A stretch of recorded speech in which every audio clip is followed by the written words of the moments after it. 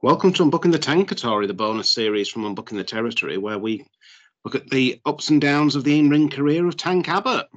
I'm going to give you the chance of a lifetime there, Doug Dillinger. I'll let you come out here and take a shot on me. Wait till he finds out what's behind door number one. Something down the road at the Silverdome, NSYNC's playing to an empty house. Because the real deal is here. Oh, here he comes. Wah, wah, wah. Wah, wah. Get that fat duck ass out here. I'll tell you something, Mike. He's not done yet. This man, Tank Abbott, is making a name for himself. How are you this week, Dan? I'm very well, mate. I'm very good. And another Friday's rolled around, and it's time to talk about some Tank Abbott. So I'm feeling fine. I'll probably be sweating a bit in a little while because of what I'm drinking, but we'll get to that soon enough. How are you doing, buddy? I'm doing well. I'm a little bit worried that Storm Arwen might whisk us away like Dorothy's house in The Wizard of Oz, but...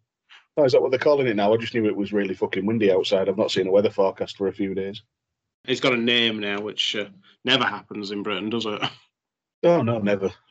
Although with it being called Storm Arwen, I will just refer to it as Storm Arsehole. As long if it can hang fire until I've got me click and collect tomorrow, that'd be lovely. Superb. So you just mentioned about what you were drinking there, Dan. What are you drinking? Yes, I've gone back to our friends at Vocation Brewery. I've got their special edition All Souls chocolate and chili stout. It's 10%. It's very rich. It's very smooth, and I can just feel the heat behind it. I've had a couple of swigs, and I know this is going to build. But also, it's got a really awesome. I don't know if you'll be able to see it, but it's got a really awesome Day of the Dead inspired skull on the can. Oh, that's cool. Yeah, I like that. That. I was a little bit worried that we were drinking the same thing when you held the can up there, because I've gone for Vocation Brewery from the barrel-aged series. I've gone for Imperial Banana, which is a chocolate and banana stout, and that's 11.4%. Oh, you had to top trump me, you prick. Yeah. Hang on, let me just try and untap this. No, but you can keep that one for me, though. I can't be doing with banana-flavoured stuff. Banana's rancid. If we go that long, my next beer up, though, is from the Yorkshire Dales Brewing Company. It's called Impassioned, and it's a raspberry passion fruit and rhubarb sour. Oh, very nice. Very nice. I do have one that I've put in the cupboard. I did debate putting it in the fridge for tonight. I got it from the beer house. I may have it on a future episode. It's called the Sour of Greyskull, and it's a He-Man themed. Oh, beautiful. Yeah, that is beautiful. That's coming up, but we'll have to see how we go. Definitely have that at some point, but if I do crack into something, it'll be something else most likely. So the fight that we're going to cover tonight is Tank Abbott versus the Maestro. Yeah, I can see this being a 60-minute technical classic. Well, just on that, we'll just run through a few of the things that happened on the show. So there was Billy Kidman versus Psychosis. I actually watched that not long before recording. It was a really bloody good match, considering it was Kidman's fourth match in 24 hours. He looked fantastic, and they really played to him being banged up after going through the three matches that sold out. Yeah, it did feel in 2000 for a short time that they were trying to position Kidman as being the next big thing. Maybe the next big thing, but the next big thing. I mean, they kept saying that'll be in the future, but certainly bringing him up. How many people did they allow to stand up to Hogan the way he did? Well, yeah, obviously that happens when they do the reboots when Russo and Bischoff come back after this creative period. But even so, even at this time, he was sort of trusted to fill that big gap at sold out that had been left by the Jarrett injury and Benoit going into the main event. And as you say, he's having multiple matches and he's looking decent on cards. So there's several booking committees or creative periods that are pushing him at this point. Just a quick beer update. I hope it didn't come out on the recording, but I just had a very small burp that I stifled, and everything went up my nose, and now my nostrils hurt. Thanks. So, yeah, there's a good bit of chili in this Vocation beer for you spice lovers out there. Yeah, you should have gone for the banana version. I'd rather lick my own ass. Talking about Chris Benoit sold out, Arn Anderson addresses the Chris Benoit issue because he's buggered off to the World Wrestling Federation. Now, during the match, they had Sid put his foot on the rope and they still counted 3, so there's a little bit of ambiguity just in case because Kevin Sullivan was hedging his bets. So the title is vacant again for the second time in 2 days. Yeah, it's a great shame because as we've seen on Booking the Territory, the booking of the Radicals after they went over wasn't the best. Admittedly, I think at this point, I was going to say Benoit was getting the better of it, but I can't quite reconcile the timeline in my head. He was either the Intercontinental Champion or he was in that god-awful angle that we don't need to speak anymore about with Malenko, the Hardy Boys and Lita. Oh, well, he hadn't actually arrived in WWF at this point. I mean, he'd left WCW the previous night. So yes, he did. I am completely stupid. But he does go into that god-awful storyline with Malenko and Lita. It's just horrific. Yeah, sorry, popping backwards and forwards has just completely fried my brain. It's Kevin Nash's first day on the job as the WCW commissioner. And he's got Nazi bodyguards waiting outside his office. Sorry, alleged Nazi bodyguards that have SS tattoos and wear SS shirts in later years in TNA. Yeah, it's not good, is it? That aside, if you can say that, that aside, NWO, this is about the NWO 2000 time? Yes, yeah. I guess the problem with NWO 2000 at this point is obviously Jarrett's gone out injured after Benoit did that headbutt off the top of the cage onto him.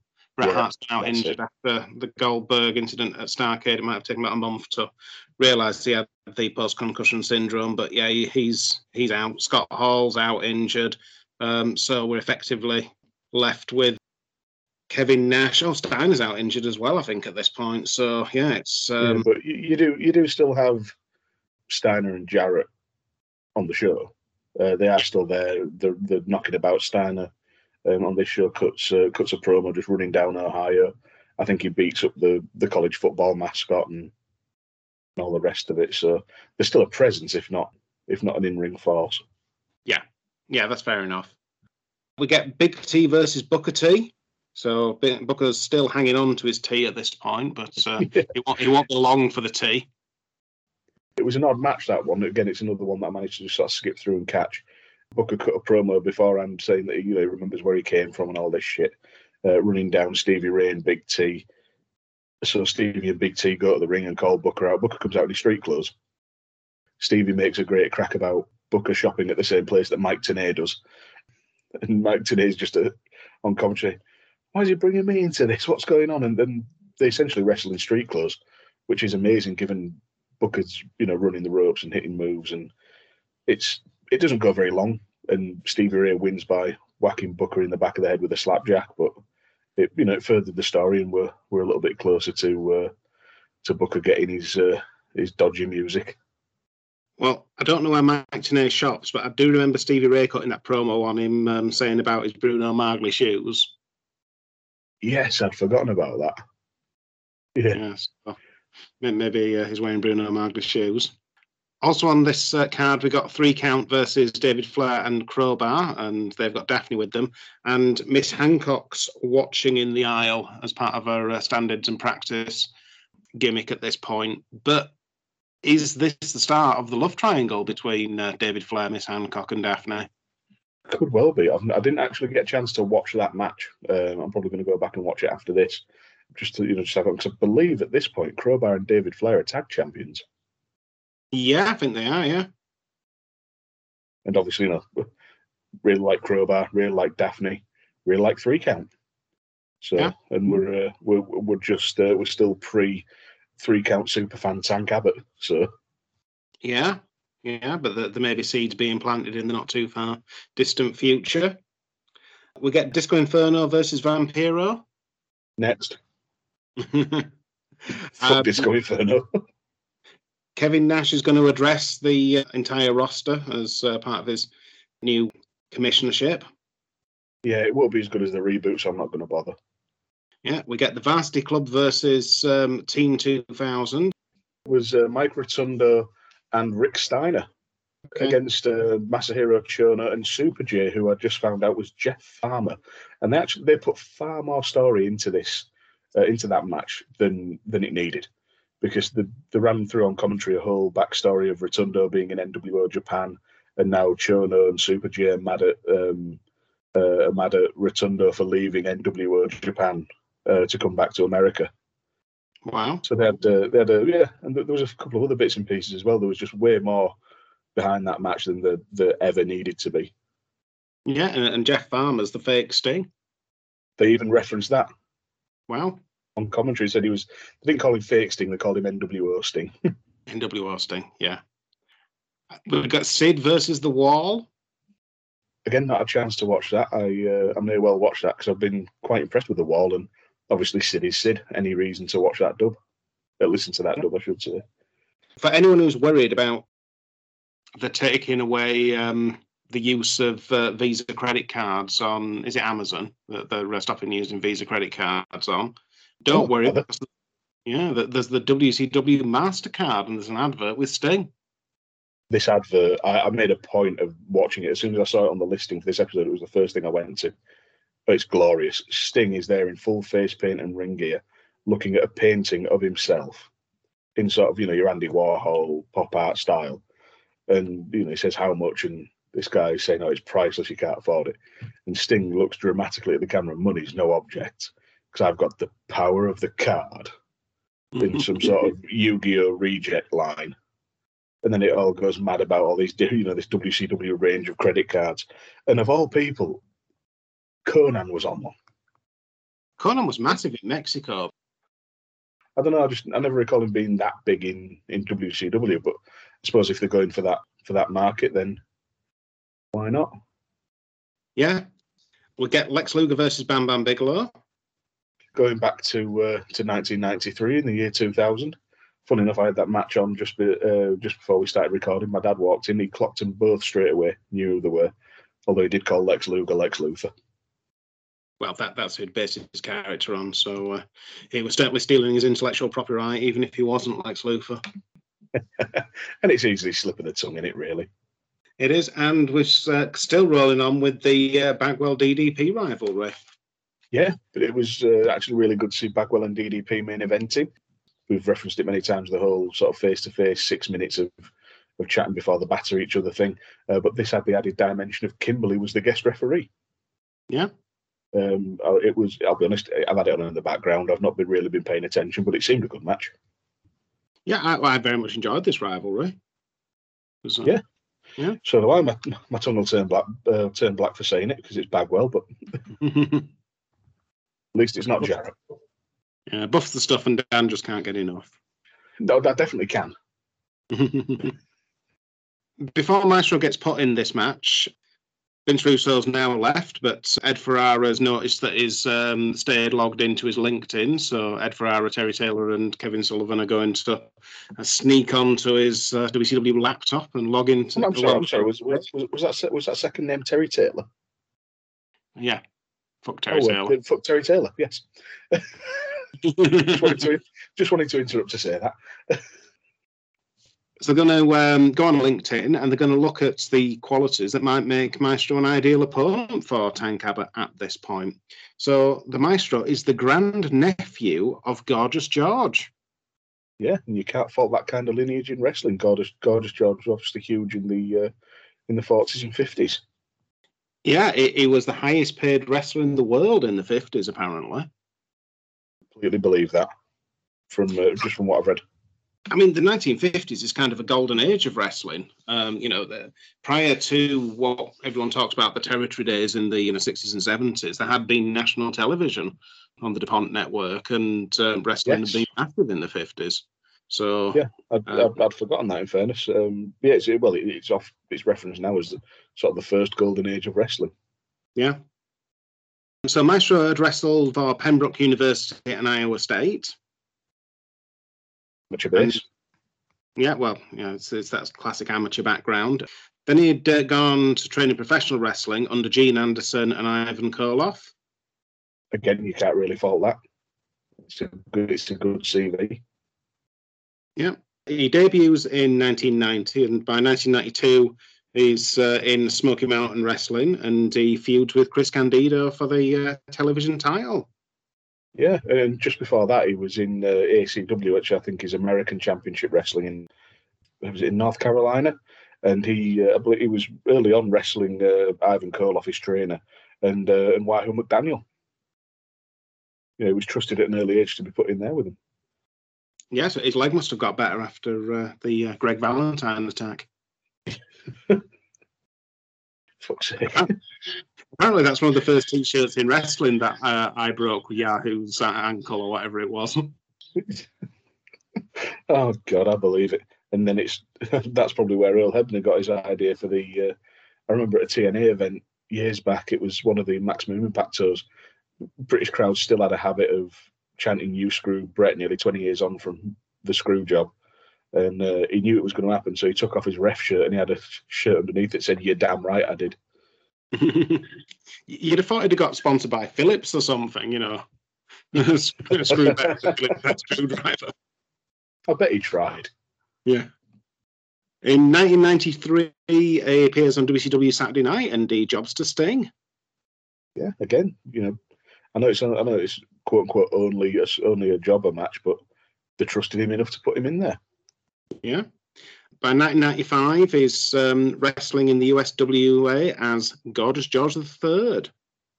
Yeah, I looked up a few of the names he feuded with there as well. It was some of the top names in the territory, really, when you look at Tommy Rich, Doug Gilbert, Bill Dundee, and then the Lawler father and son. Yeah. And in 97, he goes on to work in AAA and is at Triple Mania 5 in a tag team with Jake Roberts. Which is pretty cool. Yeah. Yeah, it's a decent name to have on the CV there, isn't it, as a tag team partner?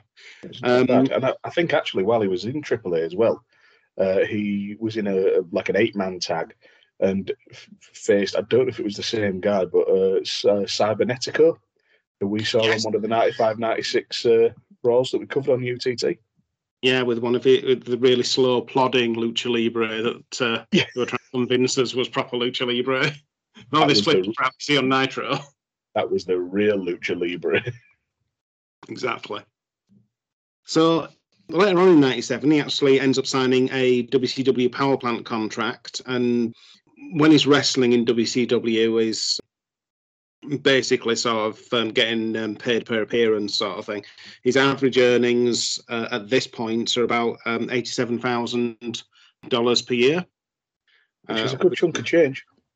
Yeah, which means at this point you could get 7.5 Maestros for a Tank Abbott. I'd rather have the Tank Abbott. Yeah, I'd rather have a Tank Abbott. Put it another way, you could have 0.14 of a Tank Abbott for a Maestro. I'd rather have the 0.14 of a Tank Abbott. still be Actually, Maestro. that's doing Maestro a bit of a disservice in WCW because he had that really fucking good entrance once. He did. It's sort of under the Russo period where they're trying to sort of elevate some of the mid-card. And they really did try and make spectacles of people like Maestro and the artist formerly known as Prince Iakea. Trying to. I think they did phenomenally well with the artist formerly known as Prince Iakea. Prince Iakea was fine. I didn't mind him, but the artist with Paisley and the Prince inspired shit, that was brilliant. And when they had Maestro with the piano being dropped from the ceiling, which I'm pretty sure he was. I know he's capable of playing the piano. I don't know if he actually was there. It looked brilliant. It was eye-catching. Yeah. It's the Mr. Wonderful theme. That's the Maestro's theme. And when he arrived, he was always sort of in the corner of the arena, making it look like he was playing the piano either way, playing the Mr. Wonderful theme, and they're going, "Who's that?" sort of thing. Yeah, I actually remembered and realised it this time, not like the other 4 times that's caught me off guard that it was the Mr. Wonderful theme. So at the start of the match, Bobby Heenan's saying that the Maestro said that he's not going to go anywhere until he gets the proper respect he deserves. And Mike Tenay says, okay, I spell respect, Tank, as in Tank Abbott.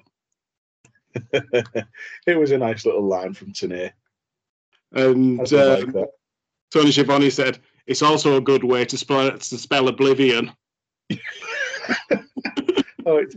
I didn't watch this too long ago, as you know, and it tickled me half an hour ago, and it's tickling me now. Yeah, and Schiavone, he says completely, and I mean completely, dominating opponents. And he has. I mean, Jerry Flynn got a bit of offence in, but I think they even on commentary held up Jerry Flynn as an exception. Even with his martial arts and kickboxing background, he couldn't stand up to Tank.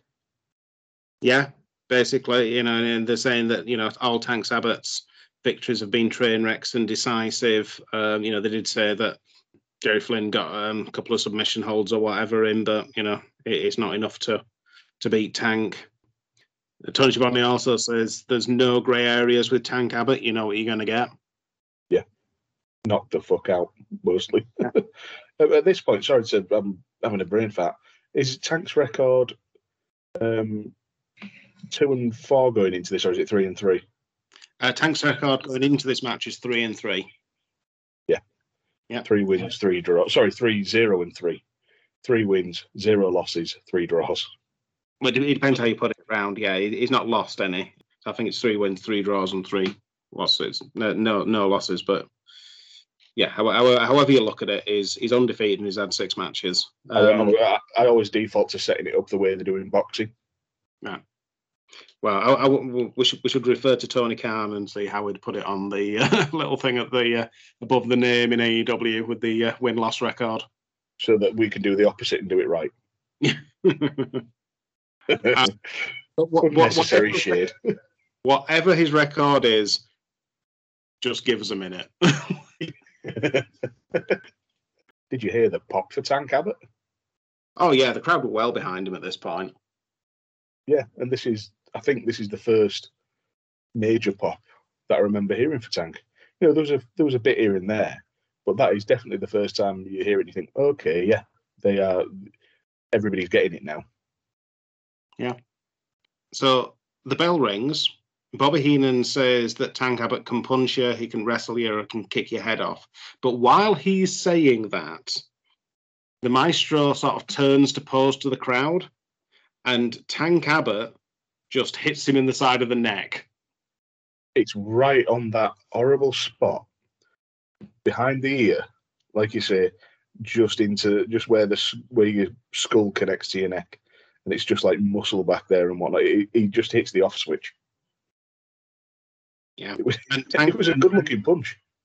Maestro goes down. Tank bends over to pick up Maestro's head, but realizes he's knocked out. He's just dead. He's just on his back, absolutely out. The ref's trying to check on him. Tank's trying to pick him up, and that's that. Yeah, it's 4-3-0. Mike Tenay is saying that Maestro's just discovered the awesome punching power of Tank Abbott. And in a week, he might remember it. And then he said it was scheduled to be a shoot fight, but it's ended which will end by knockout or submission only. And Tony Schiavone said, it was. Oh, I love it. I love it. It's, yeah, what a great thing. He's had that, he's had what by Tank's standards was a war against Flynn the night before. And then he's just come out tonight. He's seen this guy, posing and preening and playing up to the crowd. And he's just thought, he's heard the bell rings and off you fuck. Yeah. And commentary are speculating who is going to step up to Tank Abbott next. And who's next, if you will. Exactly. And then Northampton's own Norman Smiley's music hits. I was sat there watching it, and all that went through my mind was, and I think he needed someone to say this to him. If Norman had run this by an English person in the back, that he was going to go out and get in Tank Abbott's face, just turned around and just going, "Oh, Norman, you silly bastard." Yeah. Don't do that. He just needs to tell him, someone to tell him, don't be so bloody stupid, doesn't he? Yeah. But Norman comes out and he's doing the Apollo Creed in Rocky IV for Ivan Draco. I want you. Yeah. He's giving it the bollocks, and he's all padded up with his American football gear on. He's pointing the finger. He's giving it the bollocks until Tank actually gets outside and starts walking towards him.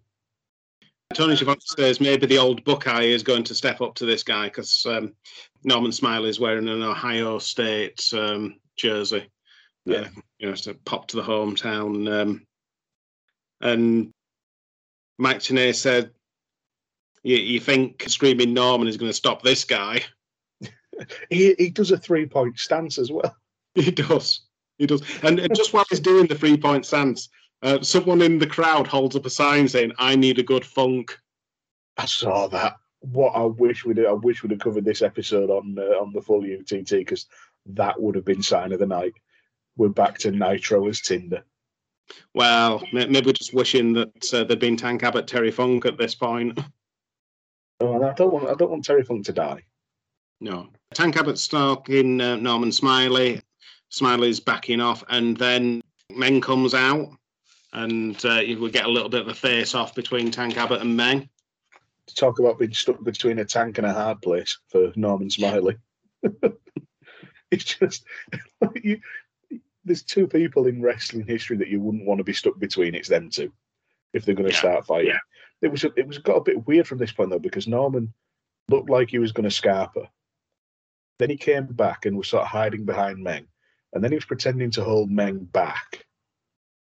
And then he's trying to also drag him away. Yeah. I don't quite know what Norman was trying to do, but eventually both Norman and Meng back off, which is bizarre to see Meng take a backward step. Well, maybe he was just stunned by someone holding up a "I like Miss Pac-Man" sign. Was there really any difference between Pac-Man and Miss Pac-Man except for the bow on her head? No, that's it. That's the only discernible. Oh, the video game industry going for a cynical cash grab? Never. Yeah, it would have been downloadable content these days, wouldn't it? You could have got Pac-Man. You'd get Pac-Man, and then you'd be able to download Ms. Pac-Man, and then there'd be 57 unlockable or payable different skins and arenas and all the rest of it. You can earn them in game by playing for 1,000 hours, or you can give them 10 quid. Sorry, I've got my network in the background's just rolled onto another episode of Nitro. The Walls just chokeslammed Kid Romeo, and somebody held up a sign in the crowd saying, "I love camel toes." Well, we might get onto that next week because that's the end of this segment. The next match we're going to cover is Tank Abbott versus Al Green, and that's going to be on Nitro a week after this match. So that's the camel toe sign at Nitro that we're going to cover. I fucking ruined that one.